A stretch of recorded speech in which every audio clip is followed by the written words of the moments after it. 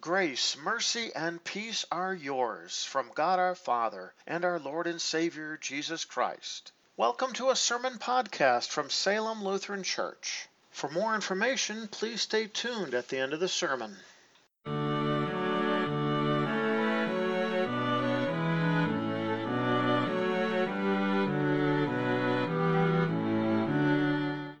Our first lesson for this 18th Sunday after Pentecost is found recorded in the book of Ezekiel, chapter 18, beginning at verse 1.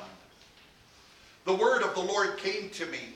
What do you mean, you who keep repeating this proverb concerning the soil of Israel? Fathers eat sour grapes, and their sons' teeth are set on edge. As surely as I live, declares the Lord God, you will never again use this proverb in Israel. Indeed, all souls are mine. The soul of the Father is mine, just like the soul of the Son. The soul who sins is the one who will die. But you say, the Lord's way is not fair. Listen now, hosts of Israel.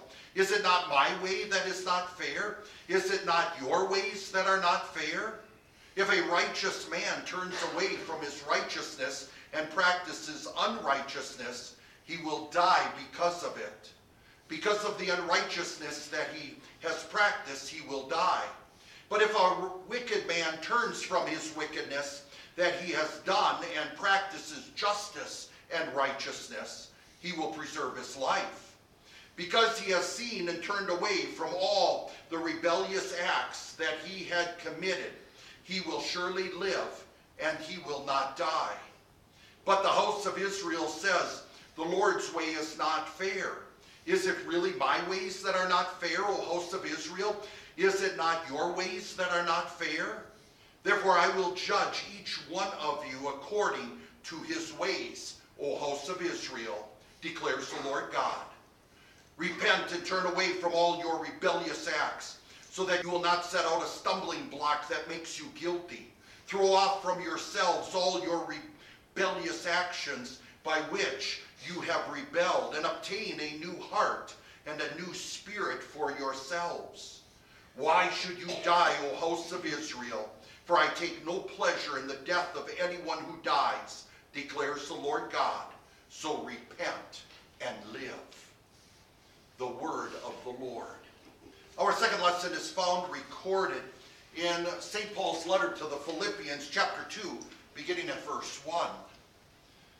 So if there is any encouragement in Christ, if any comfort from his love, if any fellowship with the Spirit, if any affection and compassion, then make my joy complete by being like-minded, having the same love, being united in spirit, and having one mind. Do nothing out of selfish ambition or empty conceit, but in humility consider one another better than yourselves. Let each of you look carefully, not only to your own interest, but also to the interest of others. Indeed, let this attitude be in you, which was also in Christ Jesus. Though he was by nature God, he did not consider equality with God as a prize to be displayed. But he emptied himself by taking the nature of a servant. When he was born in human likeness, and his appearance was like that of any other man, he humbled himself and became obedient to the point of death, even death on a cross. Therefore God also highly exalted him and gave him the name that is above every name, so that at the name of Jesus every knee will bow, in heaven and on earth and under the earth, and every tongue will confess that Jesus Christ is Lord, to the glory of God the Father. The word of the Lord. Our gospel is taken from Matthew chapter 21, beginning at the 23rd verse. When Jesus went into the temple courts, the chief priests and the elders of the people came to him while he was teaching and said, by what authority are you doing these things? And who gave you this authority? Jesus answered them, I will also ask you one question. If you answer it, I will tell you by what authority I do these things. The baptism of John, where was it from? From heaven or from men? They discussed it among themselves, saying, if we say from heaven, he will say to us, then why did you not believe him? And if we say from men, we are afraid of the crowd because they all regard John as a prophet. So they answered Jesus, we do not know. He said to them, then I will not tell you by what authority I do these things. What do you think? A man had 2 sons. He went to the first and said, son, go work today in my vineyard. He answered, I will not. But later he changed his mind and went. He came to the second and said the same thing. The second son answered, I will go, sir. But he did not go. Which of the 2 did the will of his father? They said to him, the first. Jesus said to them, amen, I tell you, the tax collectors and the prostitutes are entering the kingdom of God ahead of you. For John came to you in the way of righteousness, and you did not believe him. However, the tax collectors and the prostitutes did believe him. Even when you saw this, you did not change your mind and believe him. The gospel of the Lord. Grace and peace to you from God our Father and from our Lord and Savior Jesus Christ. Amen. Our text for consideration is found recorded in the Gospel of Matthew, chapter 121, beginning at the 23rd verse. I'm going to open with these words from our text. What do you think? A man had 2 sons. He went to the first and said, son, go work today in my vineyard. He answered, I will not. But later he changed his mind and went. He came to the second and said the same thing. The second son answered, I will go, sir. But he did not go. Which of the 2 did the will of his father? They said to him, the first. Jesus said to them, amen, I tell you, the tax collectors and the prostitutes are entering the kingdom of God ahead of you. For John came to you in the way of righteousness, but you did not believe him. However, the tax collectors and the prostitutes did believe him. Even when you saw this, you did not change your mind and believe him. This is the word of the Lord. Dear brothers and sisters in Christ, it is a very painful thing to watch someone die. There is nothing you can do, or to even hear the doctor say, there's nothing more they can do. You may hold that loved one's hands and hold it while they take that last breath. You know that from what it says from the Bible, that their body and soul has now separated. And when the soul leaves the body, that means the brainwave activity stops. It means that there's no more breathing, no more brainwave activity, no more heart beating. The body is dead. Now comes the tears. And there were probably tears before this. And you would think, why have tears? Because death seems so common, doesn't it? Even in Psalm 23, we hear of the words that we live in the valley of the shadow of death. And so why would you cry? Death happens all the time. People are dying all the time. We hear it on the news. Is there ever a day we don't hear about someone dying? And yet, we find ourselves crying because death is not natural, even though it's going on all the time. It is one of the most unnatural acts when that soul separates from that body. In fact, the only hope that we have is knowing that that soul and body will one day be reunited in the glories of heaven. But we do shed a tear, and we do find ourselves pain terribly inside. What's also painful is watching someone spiritually die. Someone who has rejected the Lord in unbelief, and you know that because of unbelief, they won't see the glories of heaven. And especially it's painful when it's actually a loved one. You try to say something, you try to do something. Maybe you don't always do the right thing, but it just pains you inside to see someone reject Christ. It's terribly painful to hear of these religious leaders, these chief priests and elders in the law and these scribes And once again, leaders in the Sanhedrin itself, this was the ultimate Jewish authority. It's painful to hear how they're rejecting the Lord in unbelief. They're refusing to listen to they're refusing to listen to all the Old Testament prophecies which Jesus is fulfilling, and they refuse to take to heart all the miracles he's performing. That proves over and over again that he is the Son of Man and the Son of God, the Savior of the world. What I do find amazing is how Jesus doesn't quit and give up. He continues to reach out to these leaders. It's Tuesday of Holy Week. So in a couple days, Jesus is going to be arrested and they're going to nail him to the cross. 2 days before this, Jesus actually triumphantly rode into Jerusalem on that baby donkey. And the people were laying down those palm branches and their cloaks and singing Hosanna to the Son of David and giving all praise to the Lord God as Jesus was coming in. On Monday of that Holy Week, Jesus, the first thing he does is flip over the money changer tables. Now this is Passover week, and because it's Passover week, this is going to be a big money-making thing. Oh, all the sacrifices. There are even more sacrifices that are going to be made during this week. This is the time. And that these guys are maybe make the majority of their money for the whole year. And Jesus comes and flips over the money changer tables. As he yelled out, this is a place of prayer and not a den of thieves. The next day, he will be preaching and teaching all day, once again, in the temple courts. And now the religious leaders come up to him, and it's not surprising that they would ask him the question, by what authority do you do these things? What gives you the right? Now, without them coming out and saying it, it's really rather obvious.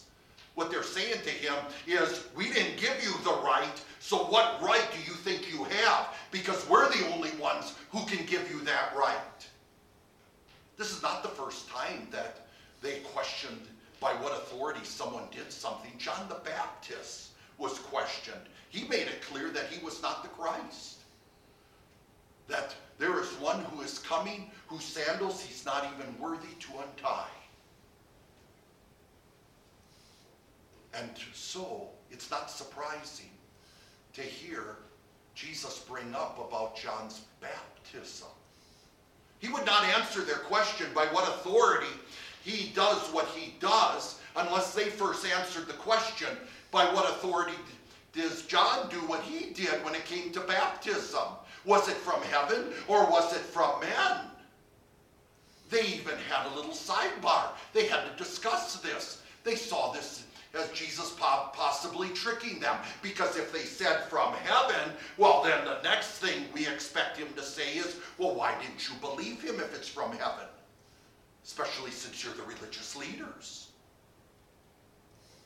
But if we say from men, well, then we're going to have to deal with the crowd who's going to rise up possibly against them because they saw John as a great prophet who came from God. So their answer was, we do not know. Jesus replied that he would not tell them. But actually he did.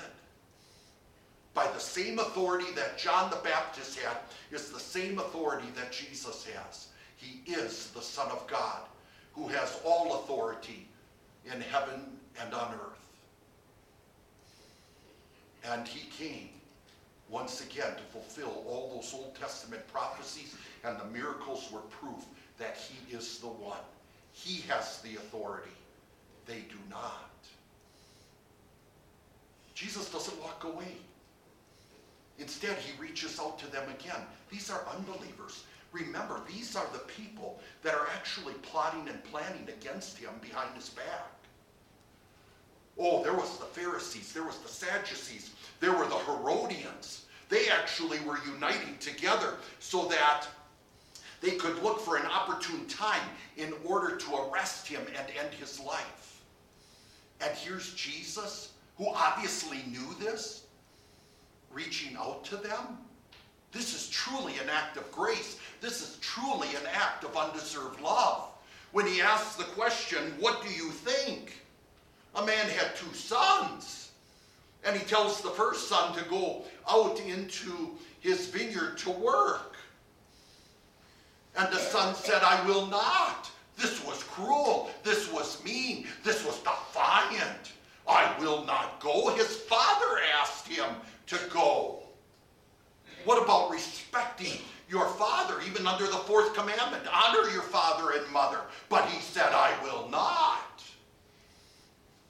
But then we're told that later he changed his mind and went. The word changed his mind is actually in the original language, the word for repent. There's more than one word for repent. This one has the idea of repent that comes with regret and sorrow. So he changed his mind, obeyed his father, and he went and served.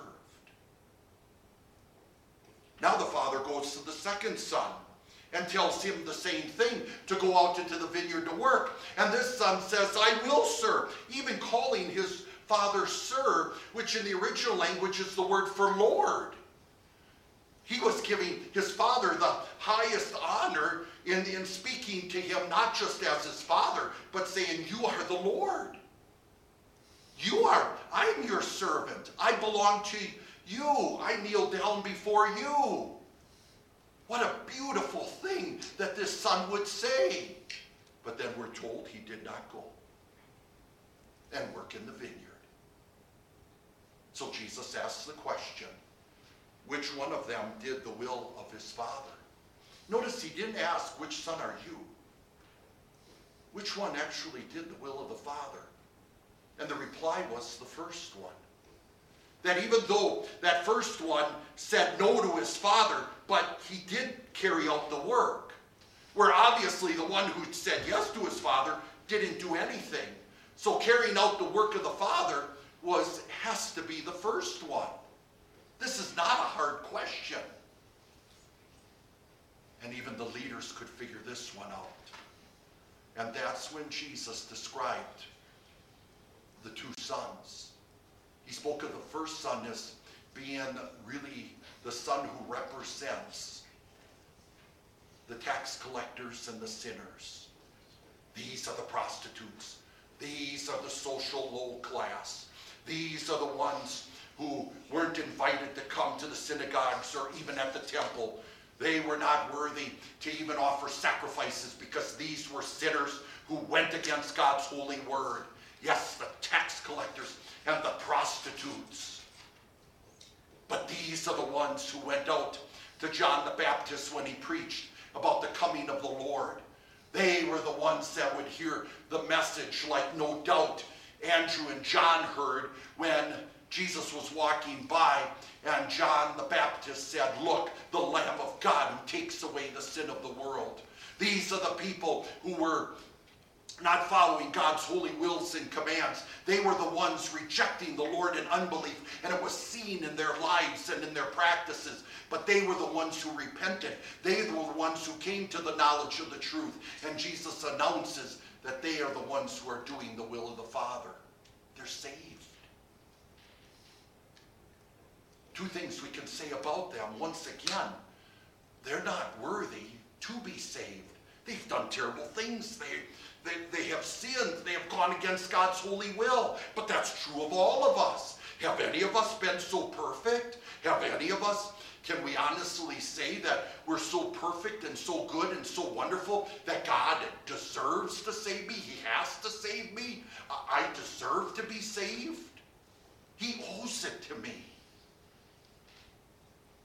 And the other thing we can see in these tax collectors and these prostitutes is Jesus came to pay for their sins too. But they did terrible things. Oh, there's no way God would forgive them. And yet do not belittle the sacrifice that Jesus made on the cross. When he paid for the sins of the world, he paid for every sin. So when these people repented with sorrow in their hearts, trusting in the forgiveness that is theirs in Christ Jesus alone, the Lamb of God who takes away the sin of the world. They're trusting and believing is not the reason why now God owes them forgiveness.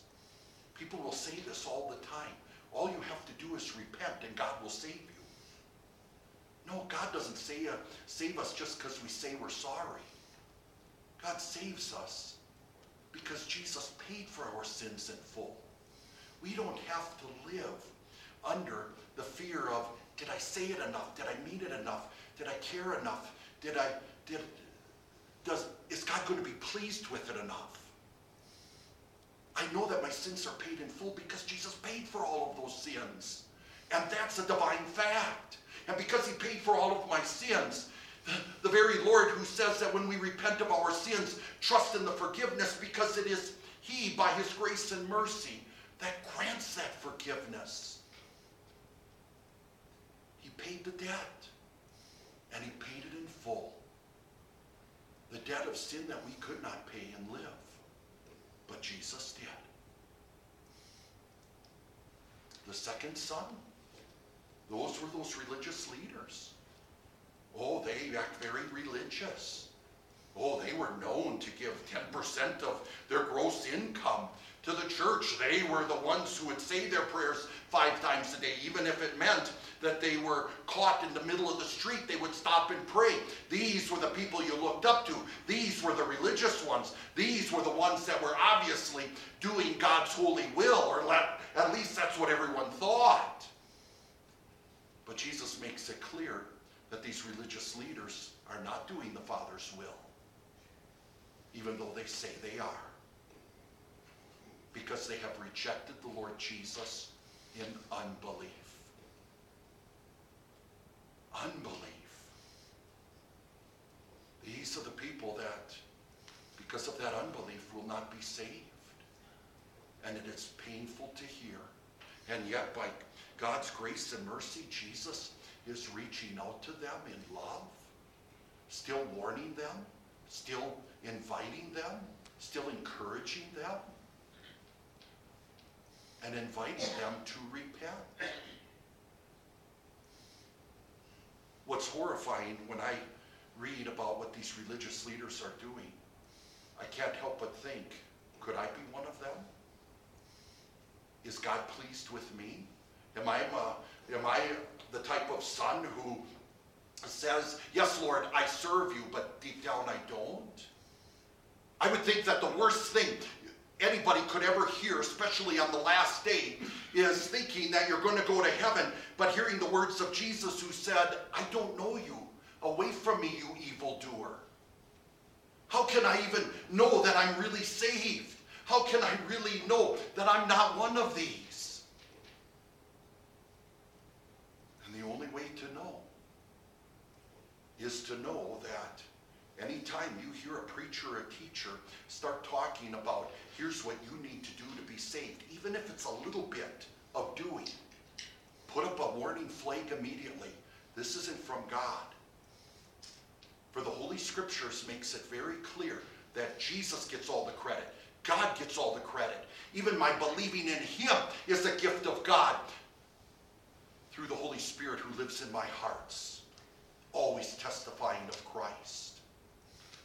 Give God the credit and the glory, because only God is our Savior. So even though Jesus didn't ask this question, I ask you, which son are you? Some would say be the first one who obviously carried out his Father's will, even though he said no. But I've heard preachers even preach, and I've said it too, that maybe we ought to be the third son that's not mentioned here, the one who says I will and then goes and does. But the important thing here is not necessarily which son, but heed the invitation of our God to these precious people, and really to all of us, to repent of our sins. And repentance is certainly the sorrow over sin, but also that faith and trust in Jesus who paid for those sins in full. Be a repentant son. Amen. The peace of God which surpasses all understanding, keep your hearts and minds in Christ Jesus. Amen.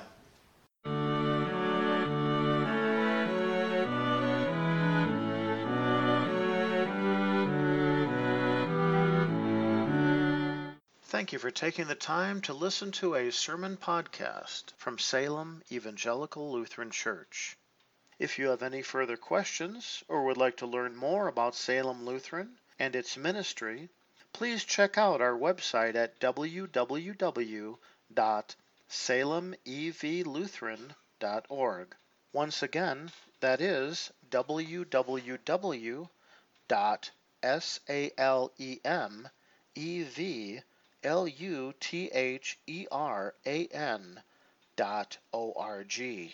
May God bless you today and every day.